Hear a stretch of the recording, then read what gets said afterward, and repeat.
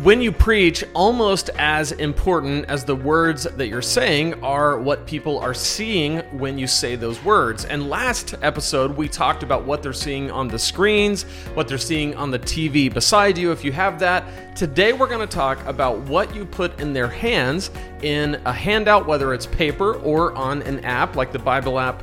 What are the notes that you put in people's hands? How extensive should they be? And what are some kind of guidelines that we can work with to get the most mileage out of our handouts? We're talking about that today on episode 40 of the Preaching Donkey podcast. Welcome. I am your humble host, Lane Sebring. It's so awesome to have you joining us today. If you're listening on Spotify or iHeartRadio or Apple Podcast or iTunes or any of those places, so awesome to have you joining us. Please leave a review. Let people know about the show. If you're watching here on YouTube, it's awesome to have you. Be sure to subscribe, give this video a like, and let me know in the comments how this checklist is helping you out. And by the way, this is part of a 10-step sermon prep checklist that we've been talking about. This is actually part 8 of the checklist. Last week was number 7. So if you want that checklist, a nice, beautiful PDF that you can print out, have next to you when you prepare your sermons, you can find that at preachingdonkey.com/checklist, and I'll give it to you for free. preachingdonkey.com/checklist. You can download it and have it there for you. But just to recap, we started with number 1, which was determining our topic, title, and hook. We talked about number 2, we dug into Scripture, and if you missed any of these episodes, definitely go back and listen to them because they all build on each other. It's all kind of, we're building the frame of the house and the foundation of the house, and then we start to put the stuff on it to make it a full-blown house, right? Or the full-blown sermon. So number 1, topic, title, hook. Number 2, dig into Scripture. Number 3, we looked at outlining the sermon. And then step 4, we built out the content. Step 5, we talked to our preaching team about it.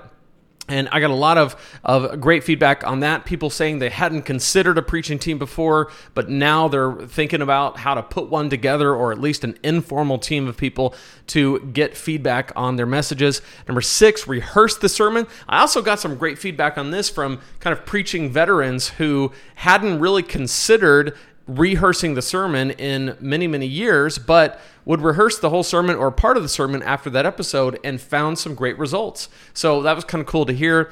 Number 7, step 7, this was our last episode. We designed slides and other media, kind of gave the parameters for that. And today, I want to talk about developing the handout. So this is step 8. By this point, you've done all of the steps to this point, and now it's just to the point where you are going to decide what is in people's hands when you preach. Now, I want to mention you may not actually design the handout. In fact, it would probably be best if you don't, unless you're kind of a graphic designer, but you might as well hand this off to someone, but you probably still determine what goes on the handout. And there's a little bit of there's kind of a few different approaches you can take. One approach is a fill in the blanks approach. We'll talk about that. Another approach is just kind of space for notes approach, where there's just kind of a blank page. And the other one is neither space for notes nor fill in the blanks. It's just where you have the thoughts or points or bottom line and maybe some scripture references printed out on the handout.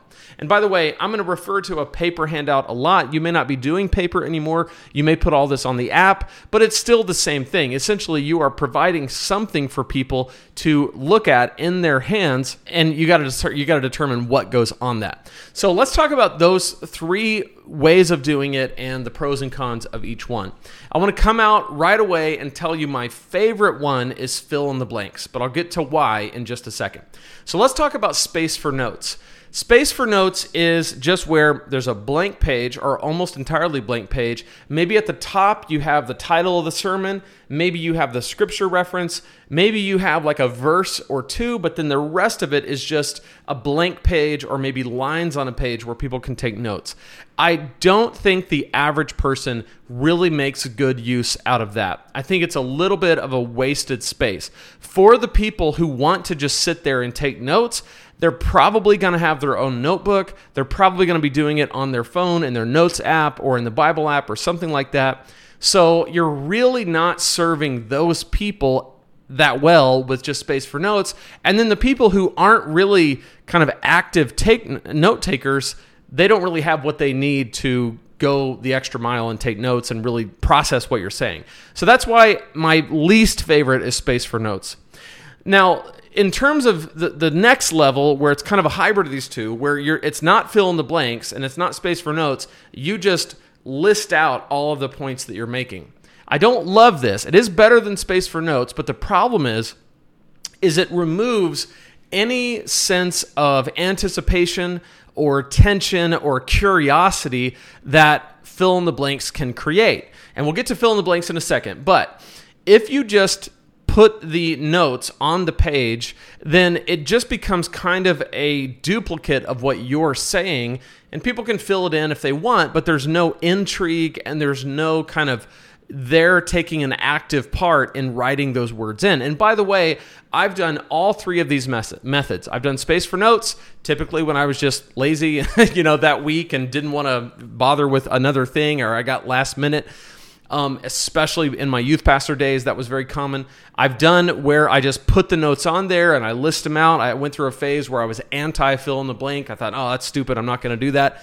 And I've come full circle all the way back to fill in the blank, because when you just put everything on there, I think it takes away the effectiveness of the note-taking process. Now, let's talk about fill in the blanks. The reason why I like fill in the blanks, and I've kind of already said this, is because fill in the blanks keeps the person who's looking at the notes an active participant in the formulation of this content. They're listening to you make points. They're listening to you make your bottom line, give the supporting points, give thoughts and ideas. And as you build out this sermon right in front of them, they're able to build out their notes. And when they write down key words that you left blank, it helps to solidify their active participation in that sermon. I think that's really powerful. So you want to leave words blank that actually matter, and you don't want to have 1,000 blanks. I think for any line, like for any point you're making, 1 or 2 blanks is plenty. That's fine. You don't want to have blank, blank, and blank, blank, blank, blank, right? Where all they're doing is trying to figure out the sentence that you want them to write down. You don't have to do that. And by the way, I know that most people probably in most cases can guess the blanks. That's fine. It's okay if they guess the blanks. That's not the point. The point is they are actively participating in the process. And for the people who want to take more notes, they can, and it's great. Now let's talk about what scripture do you put on the handout. Typically what I do and what I suggest is my main text is not on the handout. And that's simply because of a matter of space. There's usually not room. I'm going through 4, 5, 6 verses. Those are going to be displayed on the screen. And I want to encourage people to turn to that verse on their phone or in their Bible. I don't want to just print it. Now, there's nothing wrong with printing it. Totally fine. Again, I've done all of these. I've printed it. I've not printed it. I've done it all. But for the main passage, I've just chosen to just reference it at the top so they can easily see that's where we are. And then I've got the fill in the blanks. And then supporting verses, some of those will end up on the handout, some of those will not, and they'll just show up on the screen, and I'll reference them. Some of them I'm going to have them turn to, some of them I'm not. So again, there's many different ways that you can do this. It's really up to you, but as a checklist item, you have to think about what do people have on their handout? What do you put in their hands as a part of the message? Now, let's talk about kind of when you can work the handout into more of an illustration type thing, because there might be some days where people get so used to the little handout that's always in their hand that it becomes just kind of part of the stuff that's in their hands that ends up on the floor, ends up on the seat. So some days you might consider like a card where instead of a handout, you hand them a card that has something on it that's going to be related to your message. Or sometimes at my church, what we do is we'll actually have those cards in the seat pocket in front of them out of their view. And at one point during the sermon, whoever's preaching will be like, in the seat in front of you, there's a card, pull it out. And there will be some action for them to take, something for them to write down that's on that card. And it helps for, again, participation, feeling like they have a stake in it. They're part of this message. They're part of this process. It's not just somebody on a stage kind of dispensing wisdom from on high. They have a stake in it. And that's very, very good. So at this point in your checklist, you've done all of the work to now. And you in your sermon process might have thought of, wow, this would be a really cool, tangible way to think about this. This would be a really cool thing for them to have. This is when you map all that out, hand it off to the people that can really do it well, and make sure that it's an intentional process. At the end of the day, whether you leave space for notes, you do fill in the blanks, or you have some kind of middle ground where you've got all of the words in there, you just want to make sure that you're intentional about any decision you make. That's really the key, and it's the point of the checklist. Again, you can grab the checklist at preachingdonkey.com/checklist. I can't wait to see you next week for episode 41. Until then, remember, if God can speak through a donkey, he can speak through you, and he can speak through me. We'll see you next time here at the Preaching Donkey Podcast.